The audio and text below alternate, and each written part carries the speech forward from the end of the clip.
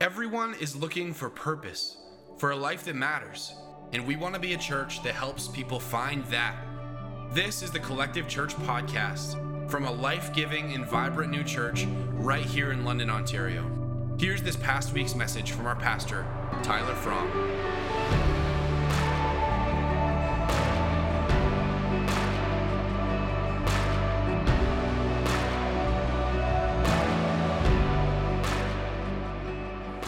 Well, good morning. Welcome to Collective Church.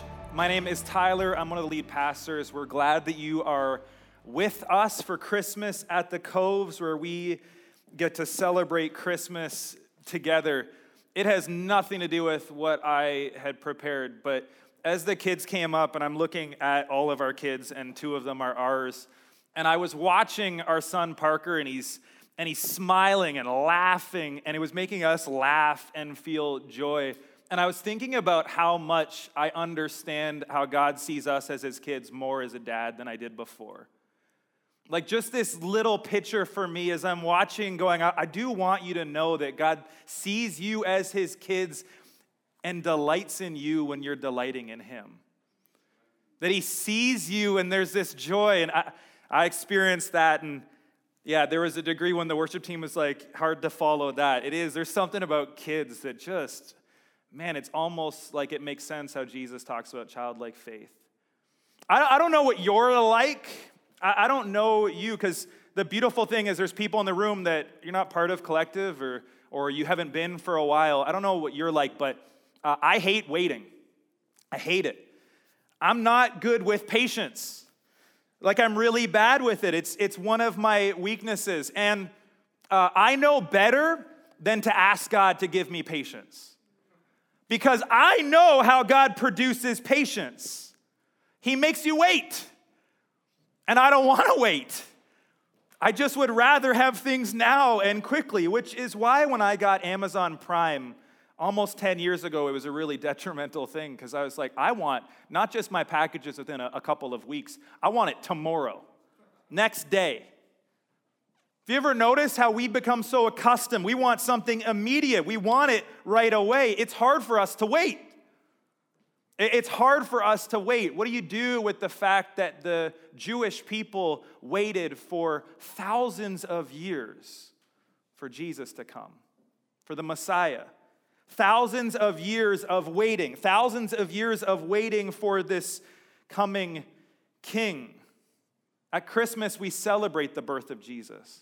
We fix our eyes on him. Culturally, we remember Jesus more than other times in the year. That this is an opportunity for us to look at Jesus again. But since I'm guessing that most of us aren't first century Jewish people, we probably don't understand how long people waited. How long people waited for Jesus to come. Jesus is the Messiah, and the Jewish people had been waiting for the Messiah for thousands of years. I struggle to wait for a week for a package. How do you think we do waiting for 1,000 years or thousands of years? Waiting so long that you're telling your kids, keep waiting, he's coming.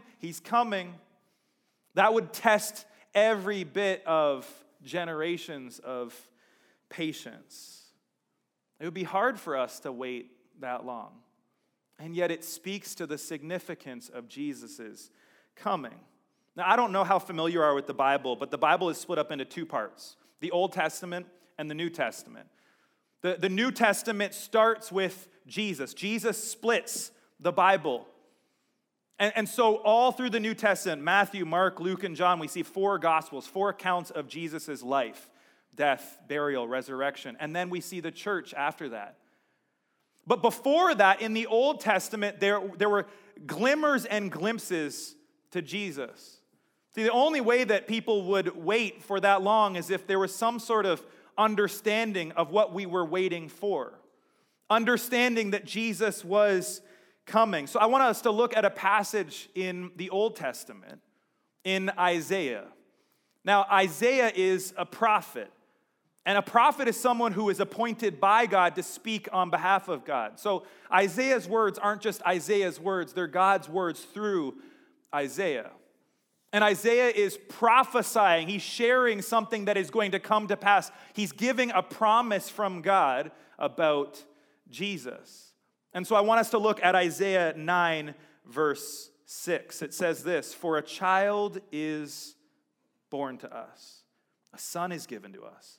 The kingdom will rest on his shoulders, and he will be called Wonderful, Counselor, Mighty God, Everlasting Father, Prince of Peace." Let's pray. God, I pray that in these moments that you would speak as we gather around Christmas. Look to your Son. God, may it not just be an exercise that we do once a year, but instead an invitation to follow you and an invitation to come closer. God, help us to see your Son clearly. God, in these words from Isaiah, would you speak to us in 2021 and draw us close? We love you. In Jesus' name, amen. So 700 years before Jesus came, Isaiah wrote these words. 700 years before Jesus came, Isaiah is writing about Jesus. He's writing about this Messiah who is coming. Now, this is a good reminder. If you're ever wondering, does God keep his promises, even in moments when you forget? Like even there have been times that God has promised something that you're waiting for so long that you go, is he going to follow through? Let this be a reminder to you. 700 years, but God does not forget. He always keeps his promises. This is a significant reminder for those of us that would call ourselves Jesus followers, that God keeps his word. Now notice Isaiah's words here. In verse 6 it says, "For a child is born to us, a son is given to us." This reminder, a child is born. This is what we celebrate at Christmas. This is what we focus on, and his name is Jesus. And though he came as a baby, Jesus was anything but ordinary. In fact, we actually see in the next verse where Isaiah says, "The government will rest on his shoulders." Now, if you read this, like, hopefully, if you're thinking, there's a couple of things that you're going, wait, what? Okay, so wait, a child is born, but the government's going to rest on his shoulders? Like, are we talking about babies that are in power? Like, what are we talking about here? Or you hear some of that, and if you're thinking even a little bit critically, you're like, Tyler, it's 2021. Are you going to talk about politics on Christmas? Like, are we going to do that? Are we going in that direction? Are we talking about Christian nationalism here? Is this what we're talking about? Is this kind of church like where you're going to go and start campaigning Jesus for prime minister? No. Rest easy. Not that kind of church. But so then what does this mean? Does this relate to our understanding in 2021 of what government looks like? No. This is actually speaking to this beautiful reality that Jesus accepts the burden of responsibility for everyone. He shoulders all of it. He takes all of it on his shoulders. Every single little bit. And this is not government like we think of it. This is kingdom. More accurately, this is the kingdom of God, all of it resting on Jesus' shoulders. This is so much bigger than one country or people group. This is so much bigger than that. This kingdom of God, this coming kingdom, and this king that ushers it in, this is significant. Jesus has been given by God the keys to the kingdom. Full authority, full power. And what does Jesus do with this power? He doesn't do like what we see oftentimes in people in government or with power. He doesn't wield power like a weapon. Instead, spoiler alert, Jesus takes all his power and he surrenders his life. All the power that he has and he could use, and he uses it to lay down his life for us. And Isaiah is describing Jesus here, and he gives 4 different characteristics or titles of Jesus. And it's important that we look at that, because if you recognize, Jewish people had been waiting for thousands of years for Jesus, and many still missed him. So it makes sense that 2,000 years after his life, that if we're not careful, we can miss him too. And so for us to reflect on who he is, to look at these words that God gave to Isaiah, for us to be reminded of who Jesus actually is. The first is that Jesus is wonderful counselor. Listen, I've read enough commentaries even in my preparation that there are so many layers to this. I just want to highlight one that I think is significant in 2021. I want you to think about a counselor. Increasingly, as a culture, we're more and more comfortable with acknowledging, hey, we're not perfect. We go to marriage counseling, or we've got some stuff in our past. We go to personal counseling or family counseling. Many of us have been to counseling, and counseling can be an amazing thing. But I want you to think about the process of counseling. Part of what happens is the counselor is looking to move your internal thoughts, your internal processes, and actually get them out. Actually hear how you're thinking, what you're thinking about. To hear the dysfunctional patterns in your thinking, dysfunctional patterns in your belief system, that the counselor wants to hear from you. And at some level, what the counselor is looking for is the lies. What are the lies that you believe? What are the things that you are believing to be true about you or others, or how you relate to others? What are the lies? I want you to know that that is a component of how Jesus operates. That Jesus wants, if we'll let him, to confront the lies with his truth. To actually listen to us. This is why prayer is so significant. We pray and we process all of our stuff and we bring it before Jesus. And he goes, can I just tell you what's actually true? Can I tell you who you are and who you belong to? He is a wonderful counselor. Counseling is amazing, but there's no one better than Jesus. So he's wonderful counselor. He's also mighty God. Now, if you are wondering whether it's about Collective or Christians in general, what do we believe? We don't just believe that Jesus was a great person, a great teacher, incredibly wise leader. We believe that he is God, that he is the Son of God, fully human and fully God. That's a central part of our faith. Jesus is also described here as everlasting Father. And in John 10, Jesus says, the Father and I are one. This speaks to the doctrine of the Trinity. One God, three persons. God the Father, Jesus the Son, and the Holy Spirit. This is significant and central to orthodoxy as Christians. It's this reminder, Jesus isn't just a great teacher or an important figure. He perfectly represents God the Father. Jesus is the Son of God. And finally here, Jesus is the Prince of Peace.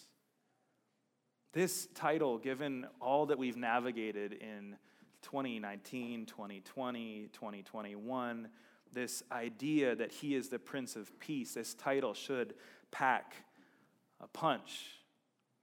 And there's all sorts of connotations. Like maybe you hear someone talking about peace and you immediately think of world peace. This is where my brain goes. I imagine anytime you see a pageant and they ask all the contestants, what do you want? World peace. All of them. And I go, man, I love that. I don't think the pageant is the way to start. Maybe. I don't know. We still seem to not achieve world peace, so maybe our pageant strategy is less than effective. So is this what we're talking about? When it's referencing him as Prince of Peace, are we just talking about that kind of like nice, warm, fuzzy, just peace everywhere, that everyone will just get along? I want to let you know that this is so much bigger than our understanding of peace. This kind of peace actually speaks to something called shalom. Shalom is this beautiful Hebrew word, and it is so much richer than simply just saying peace. Shalom speaks to life as it should be. The restoration of everything. The restoration of us as individuals and the restoration of our community as a whole. Wholeness in every single area. Everything being made right. Everything being set as it should be. This shalom, this speaks to the deepest longings that every single one of us as humanity has. This desperate sense for wholeness and hope and peace. Jesus comes to offer that. He comes to offer shalom. He comes to offer wholeness. Now, I want to just play that out in our own personal lives, that the areas that this comes into confrontation with how we actually live. I don't know if you've noticed that we have no shortage of access to information, to options, to autonomy. We can kind of do what we want to do. Other than some of the restrictions that we face, for the most part, we can kind of do just about anything we want to do, access just about anything we want to access, be whatever we want to be. And yet, as a culture, we lack wholeness. All the data, all the research, and it is not Christian, is indicating it is not working. What we are trying to do is not effective. The lies that we believe, they're not actually represented as true. And the truth is that none of the other stuff that we chase will tell us who we are and why that actually matters. I mean, think about us as humanity. We need desperately someone outside of ourselves to validate us, to tell us that we are enough, that we are good enough. Look at each of our lives and we can see how that plays out.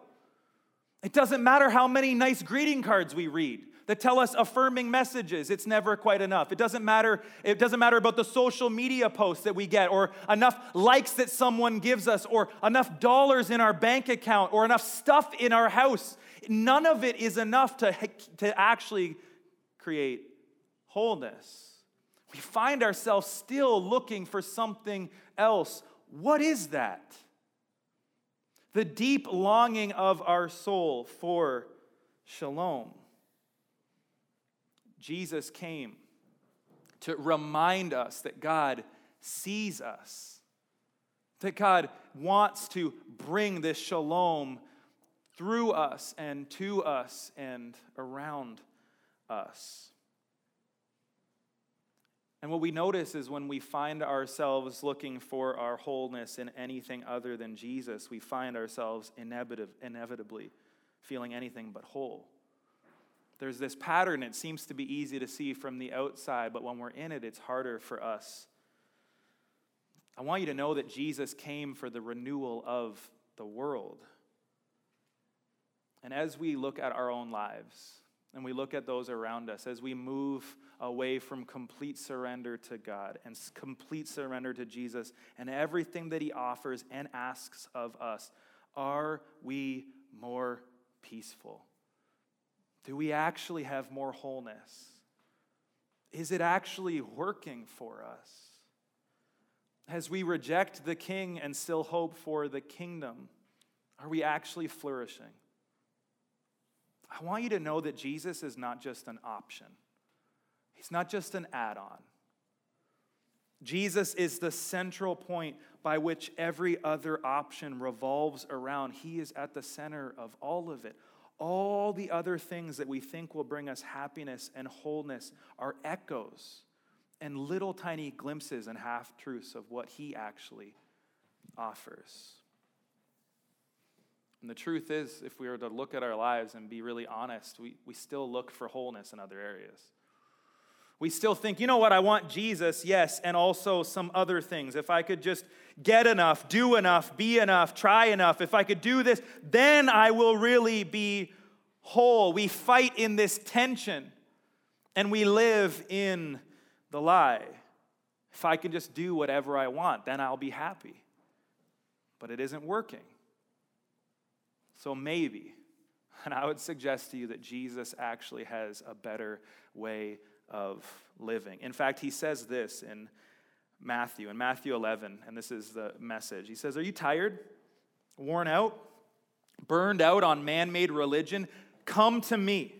Get away with me and you'll recover your life. I'll show you how to take a real rest. Walk with me and work with me. Watch how I do it. Learn the unforced rhythms of grace. I won't lay anything heavy or ill-fitting on you. Keep company with me and you'll learn to live freely and lightly. And so the question for us this Christmas 2021, who or what is guiding your life? Who or what is leading you? And is that bringing you peace? All the things that you're trusting in, is it actually bringing you peace? Is it actually bringing you shalom? Is it actually bringing you wholeness?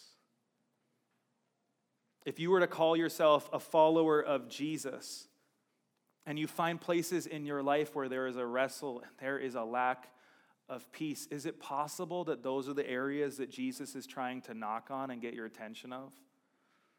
And he's saying, hey, those things that you are compartmentalizing, that you go, listen, I'll give you my life, but not this. I want to be there too. Hey, notice how you don't have peace in this area? Let me actually invade it. Let me be part of it. Surrender to me. Surrender to my way of life. I don't know if you know this, but in the early church, they were never described as Christians. The followers of Jesus were never described as Christians. And we use that word and it can become a loaded term. But you know how they were described in the Bible is followers of the way. Followers of the way. I believe that words have power. I believe that words matter. And so you look at that, followers of the way, that's significant and that paints a different picture of what it means to follow Jesus. This is not just a set of beliefs to believe. This is a way of life, all of our life. That our way of life shifts completely to Jesus' way of life. This is a new way of living in every single area of our life. Surrendering to Jesus means surrendering to his way of life in every single area. It means having faith that Jesus can be trusted in everything. And not just as a way to get into heaven, but as a way to live our life before heaven differently. That we don't just look at Jesus as our fire insurance so that we can go to heaven. Instead, we see Jesus as offering us a new way of life, entering into the kingdom of God here and now, seeing his rule and reign come to pass. And when we live like this, when we become followers of the way, we allow Jesus to confront and challenge and guide every single area of our life. He becomes the primary focus. He becomes the focus, and everything else around us is filtered through him, not the other way around. It's a complete shift in how we live. And I don't know where all of you are at, whether you're online or in the room, but I do want to give you an opportunity today to turn and go in a different direction. If you recognize, you know what, I've called myself a Jesus follower, I've showed up to church, or I've done some of the things that I know to do, but I've never really wrestled with full surrender, like all of the things in my life, and actually embracing this new way of life. Or maybe you just recognize, okay, I parked it. Like I was in this way of life. I was following it, and through COVID, I just went, you know what? I'm good here. I'm going to just get comfortable and take it easy. I want to invite you to respond. Or maybe you're in the room and you go, I've never made the decision ever to even surrender my life. I've never actually looked at what it would look like to live a new way of living. The invitation for us, wherever we are, is always to surrender to him. And I want to give you an opportunity to do that. I want to give you a moment where you can surrender to him, to invite him to be your Lord, to walk with Jesus, work with Jesus. But I do want to let you know this is not a cheap thing, and this is not a passive thing. This will cost all your preferences. It'll cost you your life as you know it, but instead you get to experience new life as he offers it. and all the peace you've been looking for. For the rest of your life, he'll begin and he'll share that with you and enter you in, help you to experience shalom. It costs us our life, and yet what does Jesus offer? He offers freedom and wholeness. And so the invitation for us is to surrender. Here's the thing. You can show up to church. You can have Christian bumper stickers. You can have Christian art on your wall. You can post nice things on Instagram. But if we are not following the way of Jesus in every single area and allowing him to actually lead us, we're missing out.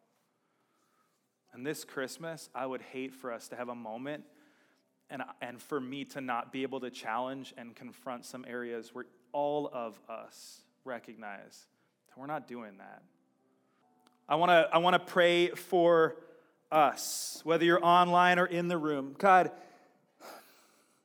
help us to never settle for less than all of you. As we celebrate Christmas, God, we want all of you. God, we know that you sent your son to live a perfect life, to die for us, that he rose from the grave to restore us back to relationship with you, to usher in shalom. God, we surrender all of us to you. We invite you to move powerfully in us as we sing, as we gather.